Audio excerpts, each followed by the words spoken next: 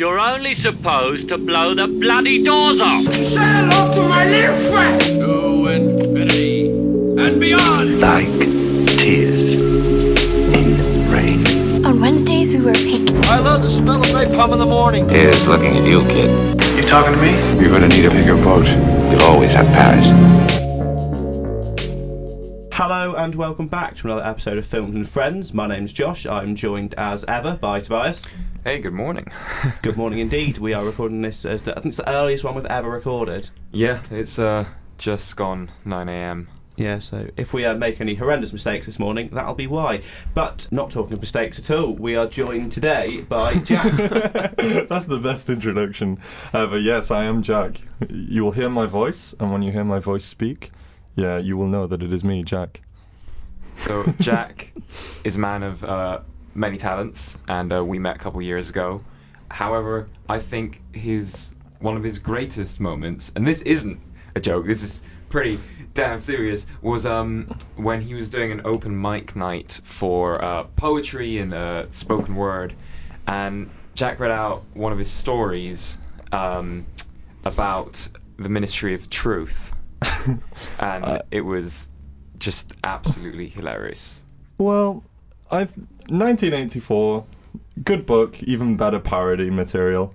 It's I kind of feel like parodies what I love as a thing in general, and maybe as a link to film that has led to me enjoying some of those types of films, in particular things like Airplane, Naked Gun, things like that. Those were big things. Those were films in particular that I loved and I watched over and over and spotted all the little jokes in everywhere when I was growing up. So I've done your link for you back to film there.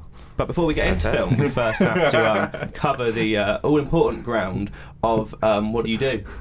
I just finished being a student. I'm doing linguistics research now.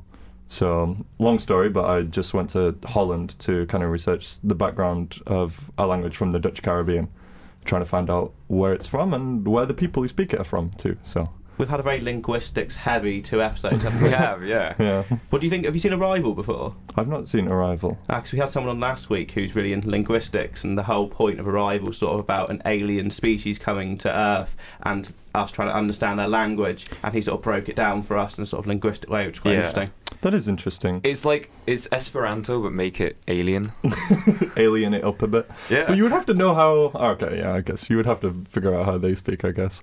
Yeah, well, the whole background of the film, so not background, but the making of, they actually had to come up with the language that the aliens speak, because basically they speak in these kind of like, they look like coffee mug stains, right. Or runes, and they that's how the aliens talk, and they actually had to write the whole language. So kind of like Lord of the Rings, but actually more in depth, because it was a completely new system of writing that is omnidirectional. So you could, or ambidirectional, I don't know what the term is. No, I don't remember. But basically, the runes are circles that can be read in any direction, and they don't actually change the meaning of the word or sentence that they symbolize. Well, what if the aliens don't have anything of interest to say? See? We pull up to the aliens and they're just talking about memes. And, like, I saw an email from Noam Chomsky yesterday and it just says, I have no thoughts on memes, full stop. So I was just... So, yeah. And a linguistics link again there. There we Big go. Noam. And I alluded to this earlier, but how do you know Josh and I? Well, I've known you, Toby, for 3 years now? Yeah, we're... 3 years? That is a number of years. I can't believe you haven't run away or blocked me or something yet in that time. It's come close. From writing for the Mancunian, but also just being around here. Yeah. And Josh, I don't know you as much. But I'm pretty sure you came on my podcast once, didn't you? I was quite offended, actually, when I read through the form you sent us, because you put, I'm not sure if he'll remember it. And I was like, of course I remember it. You remember it? Well, yeah. my wonderful podcast, it was short-lived, but it was it was short but sweet. I remember coming on that as well. You were there as well, weren't you? Yeah. We went on the same episode. Yeah, we talked about the Manchester International Film Festival last year. Last academic year. Because I had I had a 1-minute spot every week where I'd talk about an Instagram account that I recommended. Usually photography, but then I got to the point where I was also doing like digital artists at the same time. And I'd record that from my house, send it to Jack, and he'd put it on. Did you ever recommend any meme accounts? Just out of interest. What about your own? I did not plug Softboy Central, but Softboy Central Oh, so now you is have. where it's at. It's actually your meme account. It is actually. I yeah. see you like put it in your story Yeah, I wrote my sometimes. story. Oh yeah. Yeah, I wrote it with 2 mates of mine, and yeah. So some people are like, "Oh, I didn't know you run Softboy." I'm like, "Why else would I post it on my story?" Yeah. Well. Well, I think that 1 minute of my podcast was the best minute of the podcast every week because I would just have absolutely no plan and just be live on air, but have enough to say that it would fill an hour, or just be able to talk enough so that it did fill an hour. And then get to the good part. And then get to the good part. I'm a humble man. But see, talking about soft boys, you've put a lot of picks for your favourite films, and some of these are quite soft boy picks, which I'm loving we these approve links of. here. Yeah, well, see, every professional week, every broadcast. week. Exactly. So, yeah, what are your some of your favourite films, actors, genres, directors? Well, for some reason, I only listed films in answer to this question. Which is fine. Which is fine. Thank you. A bit of a mix for me. I mean, there are some picks on there which I am aware make me total scum, like I said to you. But I like I mentioned, Airplane. But I like other comedy of the same, similar. Four Lions, Borat, very typical. Comedy taste from a slightly bygone era, but I also like my horror. I like The Thing, Alien. It's probably up there with as the favourites and things like that. What else did I put on the list there? So, yeah, The Thing, Airplane, Grand Budapest Hotel. Oh, that's true. Yeah, That's Josh's area of expertise. Yeah. It's my film of the decade I wrote about this week. Very nice. I'm a very big fan of Wes Anderson, specifically Grand Budapest Hotel. Yeah. That was a great one. I caught it really late, but it really did impress me. I really liked it. Yeah, I didn't really watch it until I think I watched it this summer. I don't think I'd ever seen any Wes Anderson films before. I thought, since I do so much film stuff, I thought I should probably watch him, seeing people say how good it is. Yeah. And I watched, I think that was the first one I watched. I think I watched pretty much all of them, night after night, just watching random ones, one Very after nice. the other. See, my weird story with Grand Budapest Hotel is that I've seen half of it, and I think I told this story maybe on my first week on the podcast. Don't think you have, actually. Did I not? Right. No. So Grand Budapest Hotel, it was first year, and a girl and I went out for drinks, and then she was like, "Oh, do you want to come back tonight to watch a film?" And she literally meant the film. There was nothing else. So we watched the film, and about halfway through, she's like, "Right, I'm really tired, and I've got class tomorrow. So do you want to continue watching the film next week?" I was like, "Yeah, sure." So what type of film? And there was never a next time. So it was an uneventful time, and I didn't actually finish watching the film. And now you're too emotionally traumatised to actually go back and watch it. Yeah. I'm scarred. Well, I have half watched quite a few films because, as I mentioned to you, that I have the tendency occasionally to fall asleep in cinemas. Yeah, I saw you did write that. And, Good spending money, that.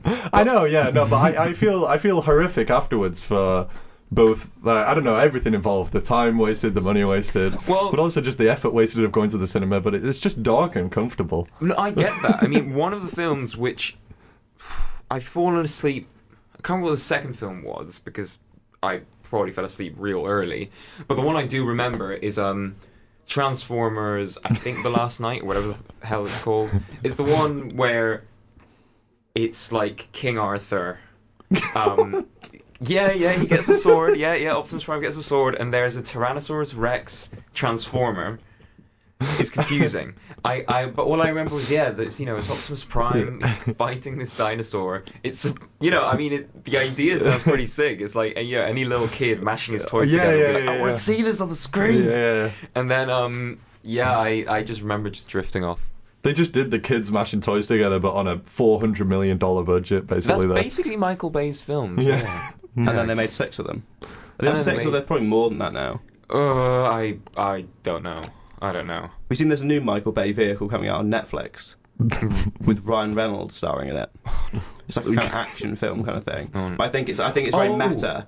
I saw the advert for that, and the advert was very meta. Basically, Ryan Reynolds was doing an advert for the... So it was one of those like 2-in-1 things where he was advertising a Samsung TV or whatever with his film on it. God. But then he hijacks the advert to advertise his gin. And that was... so it's like he hijacks the advert with his own advert. It was just weird. Deadpool's really taken a turn on Ryan Reynolds to make everything sort of meta and breaking the fourth wall. Yeah, he's kind of... Well, to be fair, he kind of is Deadpool in his persona. Yeah. He just kind of... That's him. Good cast. Do you actually like the film Deadpool? I thought it was alright. I don't think it was brilliant, but I quite enjoyed it. I thought some of the action sequences were actually pretty creative. The humour was pretty spot on what you'd expect from Deadpool. Because my point of contact with Deadpool was Marvel Ultimate Alliance 2, which is a kind of dungeon crawler game, beat 'em up dungeon crawler. And a mate of mine had it on his PS3, and we played through the whole thing like 4 times one summer. And yeah, Deadpool was one of our favourites, and that's how like we got to know Deadpool. I think it's cripplingly overrated. I wasn't viscerally offended by it, but I didn't like it. I think it's okay. That's basically my point. But I don't understand how it's become such a iconic thing of this decade, in the sense like people with like pin badges and stuff with Deadpool on, because how much of an amazing film it is. It's all right, but I mean, I've there are better films. I never really understand hardcore fans of something. Yeah. Because No. I've never actually been able to get that invested in No, me anything in my neither. life. No, I think that's more. It's more my fault than anything else. Anything's fault in particular. But I'm the exact same. I've Yeah. never been like a mega fan of anything. No, the closest I got maybe was rugby, but then again, I was aware of it. I was fully into rugby as a teenager. I had posters on my walls of different rugby players. I would watch rugby almost every day and followed rugby on social media and all that. But I still had the thing in my head of like, but this is not my identity. I just really enjoy it, and it's my current hobby, but I know this isn't my thing. I think my closest one is probably like Doctor Who when I was like probably about 8 or 9. I was pretty into that, like sort of reading there's a BBC magazine. They made you to read that every week. Used to watch it all the time. Had most of them on DVD. Yeah, it was pretty bad, probably. So to circle back to Jack, of all the films on your list, the one that you were saying might be questionable. I don't think it's questionable. It's Borat. Oh, you don't think it's questionable? No, I think Borat is actually one of the prime examples of good 2000s. It's 2000s, Yeah. right? Yeah, 2000s. Yeah. I think it's a wonderful film. I'm very embarrassed about that. I don't know why I'm revealing it on a podcast, but I do think it's a wonderful film. I do laugh at every part of it. I think it's clever. I know it's stupid as well, but I think it's clever. There's some visual comedy on there that's that you can tell that they've put the effort into to kind of construct. And the fact that the whole film is kind of like a hidden camera show. Yeah, and they keep the pace up as well. Yeah. Like, there's no slow down ever really. It's funny all the way through. It carries you all the way through. Yeah, but thinking about Sacha Baron Cohen's filmography, I've seen quite a few of his films. But by seen, I mean I've not actually finished them because I thought they were actually that bad. Yeah. Like The Dictator, the kind of film that all my friends at 14 were like, it's so Yeah, funny. yeah, I'm like, exactly, it's yeah. just not. Yeah. It's just dumb.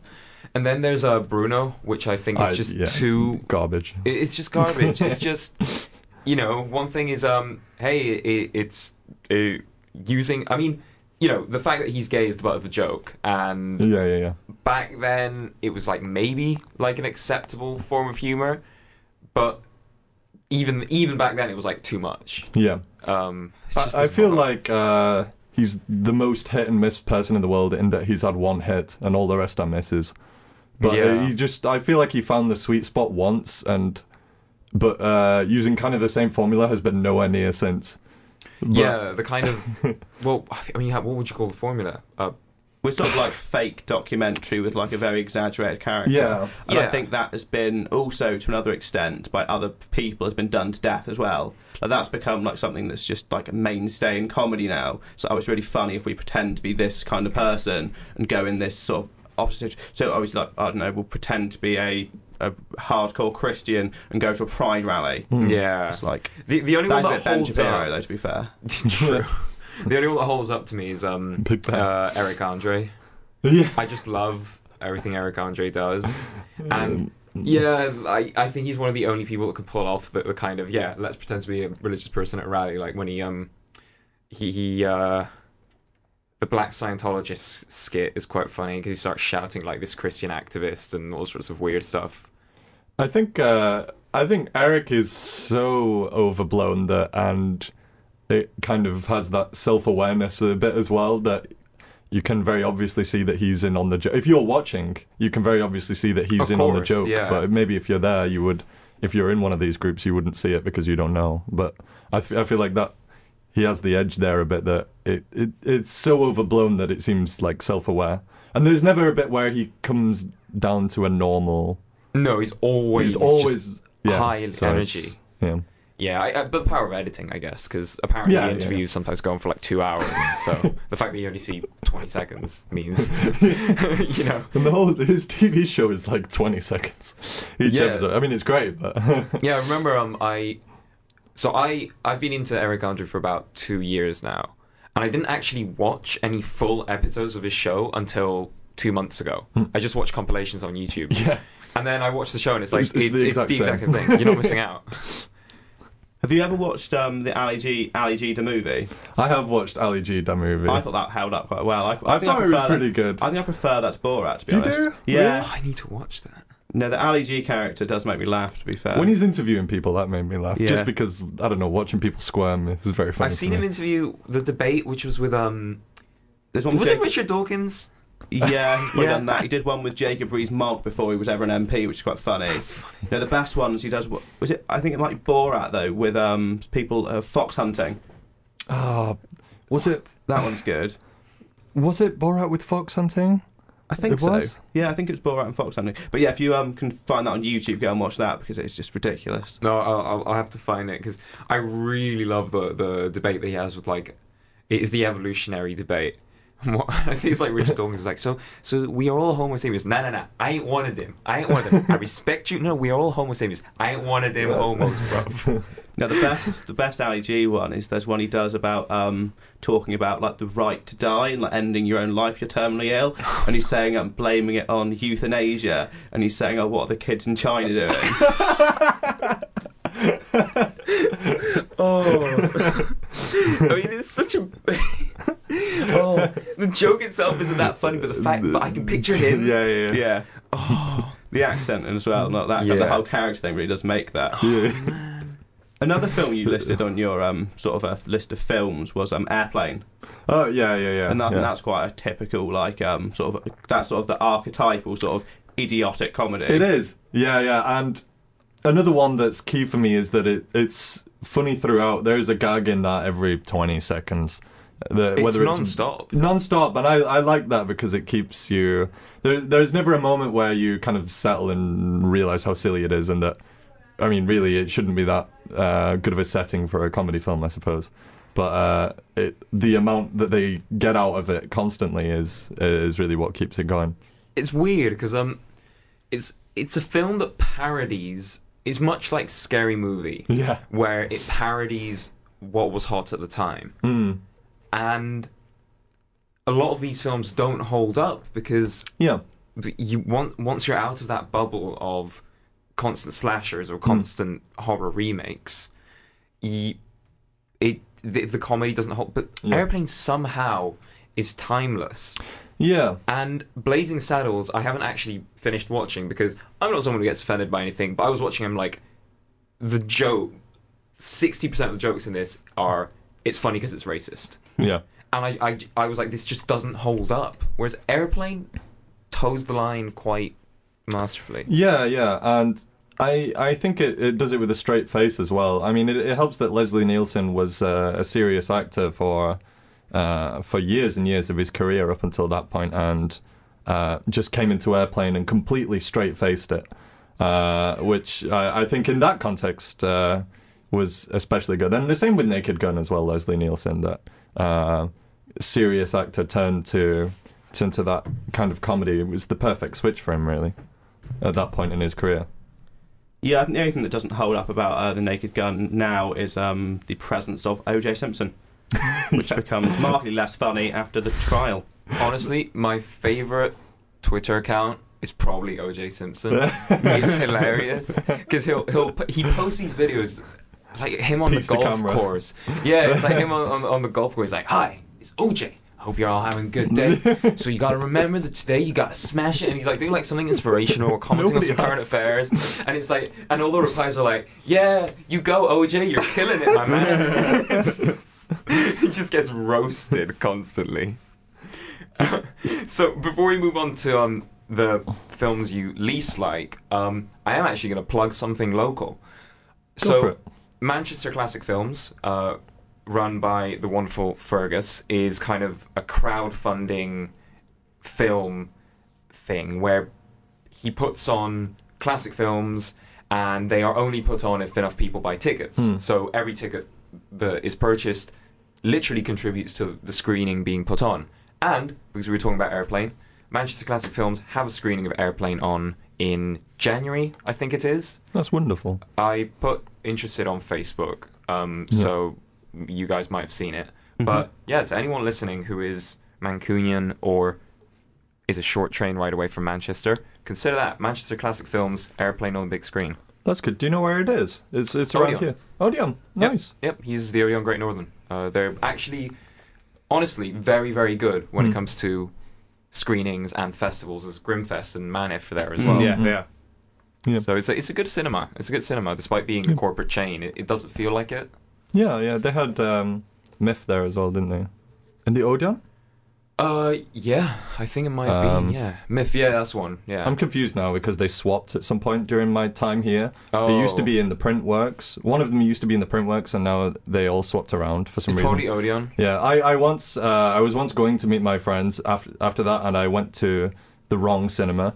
But I was running late anyway, and I just told them to leave my ticket at the desk. And I got there and I asked for my ticket, and they said that they didn't have any because I was at the wrong. Well, they didn't know, but I was at the wrong cinema. And I said, "No, are you sure you've not got it?" They left it at the desk, and they said, "No, sorry, we've not got it." And I said, "Are you sure? Like, look at this message." And they went off and asked their manager, and they just let me in the film. I didn't realize that at the time that I was deceiving, but when I got there in the screening, I looked at my phone, and they were like, "You are in the wrong cinema." And it just so happened to the same film at the same time, and two different places. But I technically got in for free, even though I bought it at a different place. I don't know how that works. That's a weird one right there. I think Sweet talked my I think way the thing in. that makes it so confusing is the fact that in Printworks it's now a View and the Odeon is in the Great Northern, but the Odeon used to be in the Printworks. Yeah, that's what it is. That's yeah, I didn't know that. It was already switched over when I arrived. Yeah, so yeah. I'm just a zoomer. I wouldn't know. So to take it sort of back to you and film, so next we'd like to go on to some of your least favourite films, actors, genres and directors. Okay, go for it. See, I'm going to list off, so I'm going to read your answer, and I have issues with some of these. Okay. So I also do as well. Okay, Yeah. all right. Well, let me say beforehand that I told you this, Tobias, but I have included one mistake in my least favourite films, and you've got to, and it actually should be in one of my favourite films. I did it on purpose, but I wanted to see if you guys could guess which it is. So there's 300, One Day, Notting Hill, Interstellar, any superhero movie, any film ever made in mainland China. If I think of any more, I'll let you know, but my big dummy dumb brain can't think of any more right now. And See, now there it's you written go. as no. As in knowing. I am going to guess that you meant to put any film ever made in mainland China into your favourite film just because you loved the aesthetic of China. No, you are incorrect. Sorry. Ooh. See, I would say Interstellar, but I have heard some takes where people like Interstellar actually sucks. So I'm going to say 300. I'm going to say you You're actually both like wrong. 300. Do you know what it is? What? It's Notting Hill. Yeah. Oh, I love that film, and exactly. This is why I picked it, because I didn't think anyone would guess it. But I was shown while I was on exchange. I was shown Notting Hill because somebody said, "You're English. How have you not seen Notting Hill?" Because everyone associates. Yeah, Notting Hill is the London film. Yeah. So I kind of begrudgingly. Yeah, I mean, exactly. It's a London film. I'm not any relation to London, but it's. I guess it's London and England are like sewn in to the imaginations of people, of course. And I kind of begrudgingly watched it, not expecting to enjoy it, and I loved it. I laughed the whole way through, and in fact, every time I laughed, people would laugh at me who were also watching it because I was laughing at the what people think of as British humour. And that made me laugh even more, so it was a good experience. But I love that film, Notting Hill. It's lovely. It holds up, even after a couple of viewings. I must have seen it maybe 3 or 4 times, and it's just a feel-good film. And I as cynical as I am, and as much as I hate saying, feel-good films, it's not real cinema. Yeah. But kind of does hold up. Yeah. I've never actually seen Notting Hill, but I am sort of familiar with that oeuvre from just Love Actually, which I hear is basically a combination of every single rom-com set in Britain ever made in the history of the world ever. Yeah. Yep. The other rom-com that I really enjoy, which is actually an American one, is Crazy Stupid Love. I've not seen that. See, I saw that film, I must have seen it like a month after I saw La La Land, and Crazy Stupid Love has Ryan Gosling and Emma Stone falling in love. And their chemistry on screen is so good and so similar to La La Land that it leads me to believe that that's the film that Damien Chazelle saw and went, I want them. Yeah. Because it just makes sense. Yeah. A rom-com I watched the other day that I really enjoyed, that I'd like to sort of plug and sort of really sort of made me very happy, was When Harry Met Sally. It's a wonderful film. Brilliant film. And I actually didn't realise, I've obviously heard about it before because obviously it's so iconic, but I didn't realise that Carrie Fisher was in it so heavily. Yeah. I think don't think I've ever really seen that many films with Carrie Fisher in, other than obviously Star Wars. She's not really in that many other things, is she? I mean, she had a run of films back then. Oh, she's in, as we'll get on to, I assume, later, Blues Brothers. Yeah. But we'll, She is Blues Brothers. there's a spoiler for later in the episode. Keep listening for that one. But yeah, no, yeah, she's in quite a few. But rolling back to Jack, why? I'm gonna start with the first one. Why don't you like 300? It feels like all of it is in slow motion to me, and it is. It kind of is, yeah. Yeah, which is awful. It's terrible. I'm pretty sure if you speed it back up, it's something like 15-20 minutes. 15-20 minutes short. It's actually a short something film. ridiculous like that. Oh. Yeah. It's terrible. I can't handle. I can't handle just slow mo violence. I mean, don't get me wrong, violence is good, but not in slow mo. You should speed it up.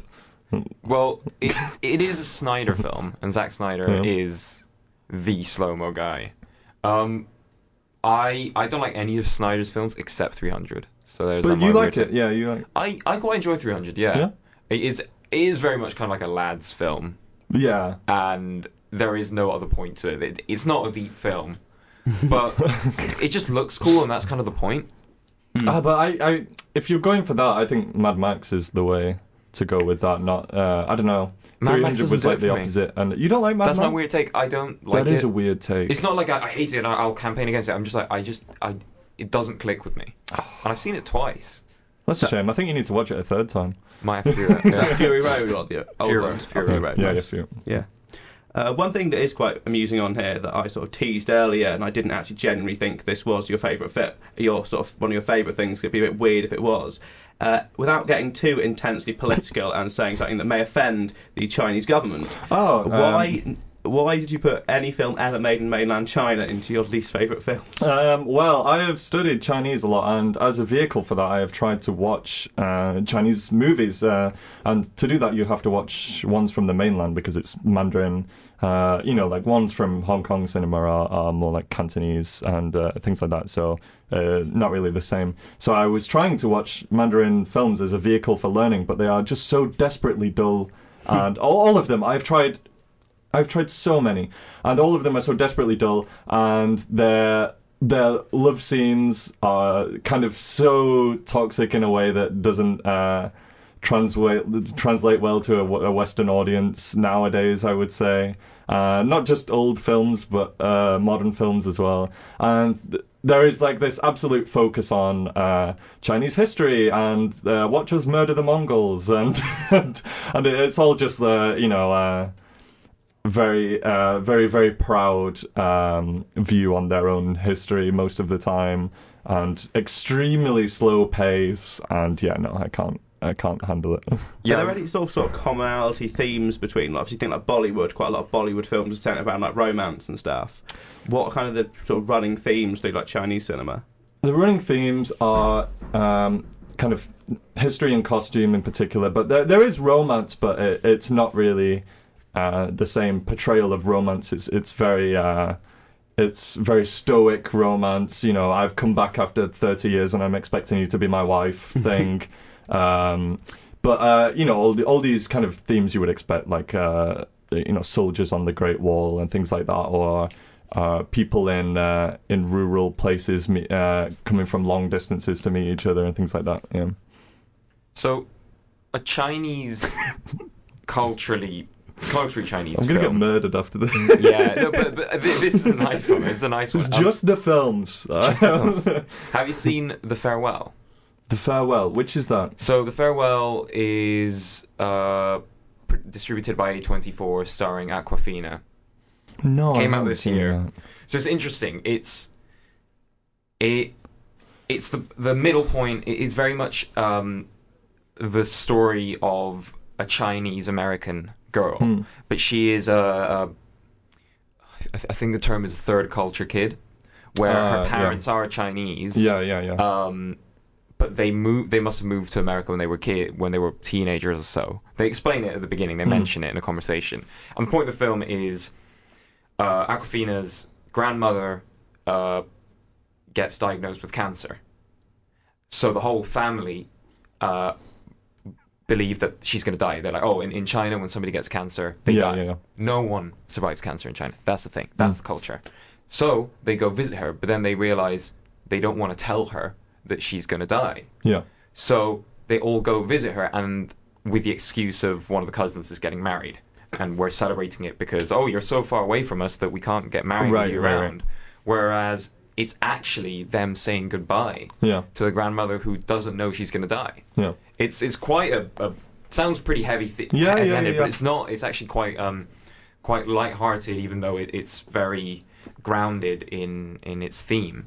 And although I personally it didn't click with me, I do recognize it's actually one of the best films of this year. Yeah, that's cool. I mean, I'll have to check it out. I think an interesting kind of very new theme that's come in is American Asians and Asian and the clash of culture there. That's kind of a topic that's coming up a bit more when people, especially in the same families and things, meet after a while and things like that, and that can produce some interesting cinema.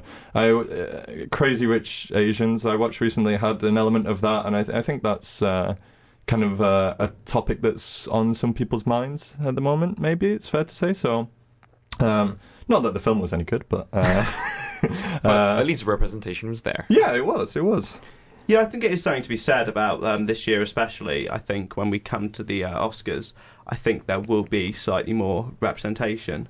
I think definitely in the past 3 years at least, there's definitely been a lot more sort of social awareness in quite a lot of films that I've seen come out, and especially ones that are like sort of contenders for the big prizes. And hopefully that'll be a trend that continues. Yeah, hopefully, because not to kind of say discredit other types of representation, but Hispanic film and Latino film in general has actually always struggled at the Oscars, because even though I think there is maybe a category, no, there isn't. It's foreign film. There is no Hispanic just film. Foreign. Yeah, I'm confusing the Grammys, which have the you actually have the Latin Grammys, but you also have the Latin pop and Latin whatever jazz, specific Latin ones within the actual Grammys. But yeah, the Oscars seem to still, ignore Latino filmmaking, which is a bit of a shame. But at least this opens path for. Well, at least Well, they other still forms. ignore Chinese films. That's the one good thing we can say. Hey, yeah, the ostracized can stand hand in hand Yeah, in the face of Hollywood. Probably the hottest take, I think, on your list of least favourite films. And I will admit I am biased because I am currently absolutely banging my way through the first series of True Detective, so I'm on a bit of a Matthew McConaughey high at the moment. Oh, yes. You've put Interstellar on the list of your least favourite films. I really don't like Why? that film. Okay, well, the first time I watched it, I did that thing where I fell asleep in the cinema. But then I actually watched the start, and then I fell asleep and watched the end, but I wasn't aware that I had fallen asleep, and I was like, why is this movie like less than an hour? But then I went back and I watched it a second time, and I still really did not enjoy it, and I was awake that time, so that's a true review from me. That's a full corpus mentis review, but I don't even think it was to do with the context. I thought like the twist was incredibly guessable. Yeah, the twist wasn't that. Not that it always has to be, Unpredictable. but I kind of it just felt like it was leading to an end point for me that was very clear. I think that's kind of the point, though. Yeah. That the whole story is almost inevitable. Hmm. That Matthew McConaughey, when he sets off on his adventure, we won't spoil it because even though it's from 2014, some people want to watch Yeah, it. true. When he sets off on his adventure, I think he knows that he isn't going to come back or isn't going to end Yeah. how he wants it to. He knows the ending, and that's kind of, I think that's why it's such an impactful tragedy. But maybe maybe the suspension of disbelief as well that you couldn't really get behind? Yeah, I don't know. I never really felt particularly invested in it like that. And I don't know. It's been a while since I've seen it, but very wishy-washy kind of for me. And kind of wishy-washy science talk sci-fi where I don't know. Obviously, there doesn't have to have a grounding in proof, but No, of course. yeah, but that Well, kind of thing. If this might help you, so towards the end of the film, there's a huge black hole, and it's central to much of the story. Yeah. For the black hole to be rendered in 3D imagery in 3D space, they actually had to work with scientists to build an engine, a software engine for listeners that wouldn't understand, a software engine to render it To and render a actually black hole. visualize a black hole. So this film actually advanced science because it had to get scientists on board. Yeah, the physicist was called Kip Thorne, and I think he was involved with Chris Nolan for most of the production process. And after the film had sort of wrapped, the stuff that he'd learnt from actually working out what a black hole would really look like was actually written into a couple of different scientific papers. You see, that's useful, but they should have used the same machine to make a black hole, and then they should have put the movie in it so it goes really far away. I don't think it's definitely not my favourite Christopher Nolan film. But having said that, I think there are definitely there are some really good elements of that film. I just think it probably is a bit too long. It was very And there's long. probably some also. stuff The you could- length is what You gets could it. cut some bits out of it Yeah. and probably not impact the film that much. Yeah, I totally get that, because if you think of the scenes that really, really stick in your mind, it's the beginning, but probably because it's too long. So if Yeah. the beginning was a bit shorter, you'd still think, oh yeah, the fields of corn, but they're not as long. Then the ocean planet with the giant waves. So it's good. That bit's great, and I think it's actually really well paced. And then the bit where he watches the messages and cries. The bit where that other actor the bit where that other actor turns up, who we won't say their name. Yes, that, and then the ending. So I'd say those are like the four big moments in the film. Is Four the ending big where he scenes. comes back and he finds the Statue of Liberty on the beach? Or And then he is says, that- Yeah. "God damn you, dirty black holes." Yeah, and then Independence Day is the Yeah, sequel. yeah. So it's Okay, a okay, spiritual yeah, precursor to Independence Day. Yeah, I'm starting to like it more as part of a series now. it's part of the Yeah. Alien Invasion cinematic universe. What is your it's just Alien. What is your favorite Chris Nolan film? My favourite Christopher Nolan film is probably, and I'm not. It's difficult. I really like The Prestige Yeah. because it's got David Bowie in, and I'm pretty Yeah. obsessed with David It Bowie. does, yeah. I forgot about that. But I think ultimately my favourite one might be Dunkirk. I was going to say the same thing. Yeah, I think Dunkirk is his most polished, and even, I mean, films don't have to be historically meaningful, either in the discussion of film or the discussion of history. But Dunkirk kind of does both. Yeah. So I think that was just momentous. We talked about it at length when Toby's brother came on the podcast, but I think it is probably, in terms of representation of war, the best one, because I think, and we sort of did this at length, and I think it's one of the first podcasts, if you want to go back and listen to the entire discussion, because it went on for quite a while, but we were talking about how a lot of war films sort of glamorise war and demonise the opposition to war, and actually it's just people who are fighting for different beliefs. And I think that is one of the things that I like the most about Dunkirk, because it's not just saying, all Germans are bad, Germans are bad people, are just saying that over and over again. It's more just a focus on sort of war itself, and like... And it's just relentless, isn't it? Yeah, it just doesn't stop. It's just, there's always something else that's... And you're sat there in the cinema, and just watching it, you're like, oh my god, another one? But, you know... Obviously, that was the real... It's crazy to think about that, only... It's really not been that long. It's not. Since. It's really not, like... And then there's one particular scene towards the end that it's just like, I can't believe they actually did it. Yeah. Like, it's very, very shocking. Yeah. So that film is...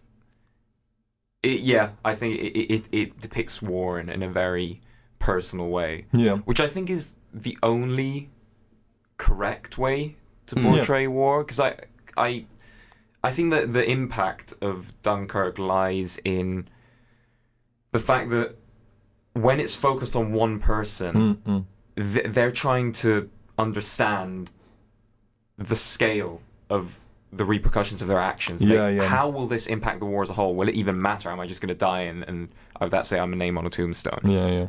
That doubt is what makes war films impactful, in my opinion. The fact that you are a cog in a machine that is trying to understand their place in the machine. Yeah. And sort of take it back to the word impact. So the last question we like to ask people, because we think it can give a very good impression of people and their sort of experience of films throughout their lives, is what films were sort of impactful or meaningful to you when you were a child? I had to ask my mum this because I'm terrible at remembering my childhood. But since she told me, it does become a bit more clear. The film I watched most was A Grand Day Out by Wallace and Gromit. Not by them. By Wallace and Gromit. Well, they made the characters, and then the characters made the film. That was a great one, and I think just the ridiculousness of it I really liked. And some very good humour in there. But also, I grew up watching a lot of musicals, Blues Brothers, Little Shop of Horrors. I didn't put this on, but Singing in the Rain. Singing in the Rain is brilliant. Yeah. Great one. And Cars, apparently. You watched that every day for a year. My little brother watched that almost every single day after school for about a year, a calendar year as well, not an academic year. A calendar year is longer. So I'm not even over exaggerating. Nigh on every day, and my dad used to just have to sit there and watch that every day, and he hated it more than anything. I can't.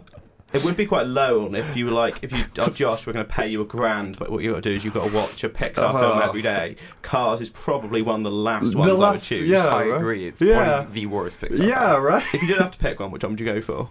If I had to watch every single time? Yeah. There's only one good answer to this. It's the first Toy Story, 'cause it's only like 80 minutes long. that is smart. That's smart. Yeah, that's smart. Yeah. I was going to say Up because it's brilliant, but then I'd be emotionally torn every single day. I'd just become a psychopath, unbothered by human emotion. That film would. That film would do it. That is the Joker origin story. He watched Up too many times. Hey, do you think there is a more memed film than The Joker? Ever, like in history? So we're getting down to the serious more film memed. discussion. Yeah, well, it's Fast it's and Furious everywhere. 7 was quite meme with the whole ending thing. That's true. I guess I don't mean memed. I mean popular culture. I'm gonna say. I mean, Batman vs Superman was also quite, and like Suicide Squad. Yeah, probably. Suicide Squad's a good shout, actually. But I suppose that was in a bad way. it was laughing at it. Suicide Squad, Yeah. mostly, I would say. I guess, yeah. I don't know if there's much difference, but Yeah, I don't know. I'm in a bit of a bubble on Facebook. I'm in a group which is a Spider-Man SHIT slinging. That will get past the censor filter, right? Yeah, no, there'll be That's the name of the group. There's no goose sound in this now. Good. I mean, that is the name of the group. And basically, it's just Spider-Man memes, but it's not really meta because the guy who moderates the group said that anybody who hasn't made a post that has gotten over 500 reacts is getting kicked from the group. So now all the memes aren't about Spider-Man. They're memes using Spider-Man to talk about this issue. This stupid he's thing. gone mad with power. Yeah, he has. Yeah, I'm in Top Gear bloody Shedman posting. Everyone has their own niche. I my like that. one's Arctic Monkeys 505 posting. What? Oh, it's a really good one. I don't know if I saved it to my phone, but I don't know how. I can't even describe it on the podcast because there were just loads of goose noises. But I will. I'll tweet it or something. It's so funny. Kanye posting. That's the one I like as well. Kanye posting. Yeah. It's pretty funny, except when people are just complete bootlickers and they're like, oh, Jesus Yeah, King is yeah, amazing. yeah, of People in the course. comments are like, you can't seriously think the album was good, and they have like 200 angry Yeah, reacts. yeah. I feel like the point of those groups is to make fun of the. For instance, the Top Gear one, all of it is just about Jeremy Clarkson punching that producer once. All of it, like every meme is just The IT crowd Ruddy posting, that's a pretty good one as well. Father. I love the IT crowd. I only watched it this year as well. Oh, it's on 4 Music all the time, but they only show one episode. Yeah, and it's you the one can't with the builder. And it's too fair. The bit at the end when he's just running, he's going, I've got a gun, I've got a ruddy gun. That is a That's brilliant quite funny. moment. Oh, what a show. And thinking of other shows and stuff, it's not a show, but recent things that we've watched. Okay. Yeah. You have different things on this list, and some of these films are good, like Capernaum. Others aren't, like Last Christmas and Jumanji. But you said you unintentionally watched Austin Powers, and that's what really made me curious. I was in the common room of a hostel doing some work on my laptop in London because just before I was about to get home. I was tired and I was not. I was just wanting to get to bed, but I had stuff to do and I had to leave early in the morning. And then about 6 or 7 people came in clearly with the intention of watching Austin Powers, and I'd never seen it. And they threw it up on the TV there right in front of me. So I kind of had no choice unless I was to move and leave. But I didn't get any work done because I had a bit of a riot. To be honest, I like it. Yeah, it's great, it's very isn't funny. it? Which one was it? It was. They watched both, the first one and the second one. That's 3. There's another one. Oh yeah, there is another. See, Yeah. I don't know anything Got about Beyonce. Austin Powers, but I had a very fun it's time. Austin Powers with no subtitle, right? In America, it was International Man of Mystery. It's Yeah, so and- there's that one, then there's Goldmember, and then The Spy Who Shagged Me. Other way round. It was Oh, so Spy it's Who Spy Shagged Who Me Shagged Me. second, and then Goldmember was the last one. I didn't watch the last one, but those first 2, yeah, I watched them.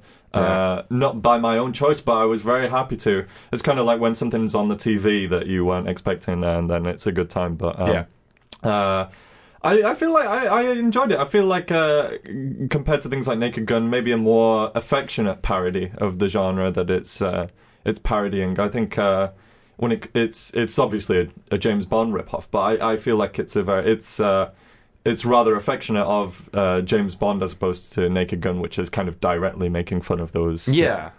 Yeah, I see what sorry, you mean. Naked Gun that's making fun of those movies directly. The greatest thing about the first one is the bit towards the end when they sort of go onto that skit about like the lives of henchmen. And obviously one henchman dies and they see what happens to his family and like his friends afterwards. And it's actually a very good point that I've never really considered before. Yeah. But yeah. See, do you want to hear an awkward story? And this Yeah. is funny because I know my mother listens to the podcast. I don't think my cousin does, but my mother does. This is relevant. So Is that why the basically- swear filter's on? Yes, it's all because of my mother listening. Hi, Mum.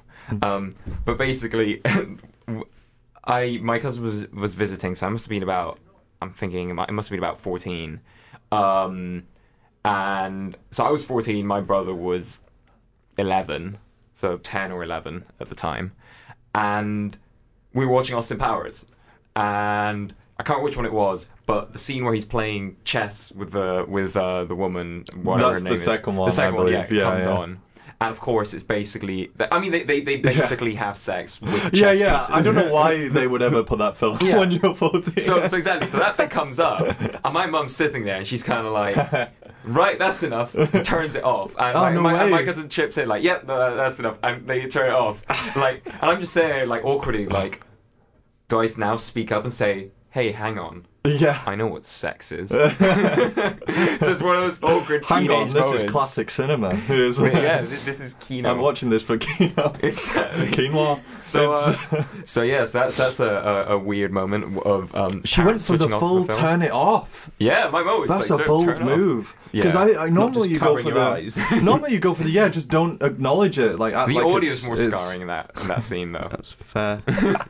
So I think on that awkward note, I think it's probably time to finish this podcast Yeah. off. Yeah. So right before we Wrap wrap it it up, just a little thing. You mentioned that you said in a message that you haven't seen Lawrence of Arabia. I have not, and I've been intended to forever. Brilliant. Well, yes, this podcast is not sponsored, but we will support local cinema, and this is an email that we received. Basically, Manchester Home, Lovely the place. greatest cinema in the world. I'm going to say it. Yeah, it's lovely. Are having a season on in January. Yeah, January, and it's the Robert Bolt season. Playwright Robert Bolt, and he wrote Lawrence of Arabia. And they are showing Lawrence of Arabia on the big screen Very on nice. the 11th of January. So Very nice. I'm going to be going to that. If you want to come with me I to would that, love to come along. Let's go together. and finally watch it. Yeah, I because haven't seen it I've yet. been intended. Yeah, well, it's over 3 hours long, and that's the only thing that. Hey, I it's saw not the on good, the bad, and the purpose. ugly. It's, yeah. 4 sure. hours. 4 hours. I guess you can fit in the good, the bad, and the ugly in 4 hours of time. Yeah, There's more I than mean- enough time to fit in those things. Exactly. See, The Irishman or Lawrence of Arabia, which one will Which make you confused pee me because first? De Niro's not even Irish. And that's how we close the show, fellas. Is there anything, before we just go, is there anything you'd like to plug? Any kind of a thing you're doing or anything? I'm doing some spoken word, but that's tomorrow, so it depends how fast you get it out. But It Next goes up Tuesday. next Tuesday. okay, there. Well, if you're in the past, then on Friday I'm Or doing. if you build a time machine. Yeah. If you build a time machine, travel That's to true. the 6th of December 2019. Or if you're in the room next door and you can hear, I'm doing some spoken word, chapter 1. So yeah, come along if you have a time machine. I don't have anything else to plug, unfortunately. So you can find me on Twitter at Josh Sandy. You can find me as Tobias Soar on social media. And you can't find Jack on Twitter because he got banned for I got banned, threatening and to I- kill and- Virgin Trains. It was Northern Rail. North Rail. Yeah. But just the trains, not anyone, not a human, just the trains. But I never reactivated my account, and I've never looked back. Probably for the best. Yeah, true. So thank you very much for listening, and we'll see you again next week. Yeah, Right. goodbye.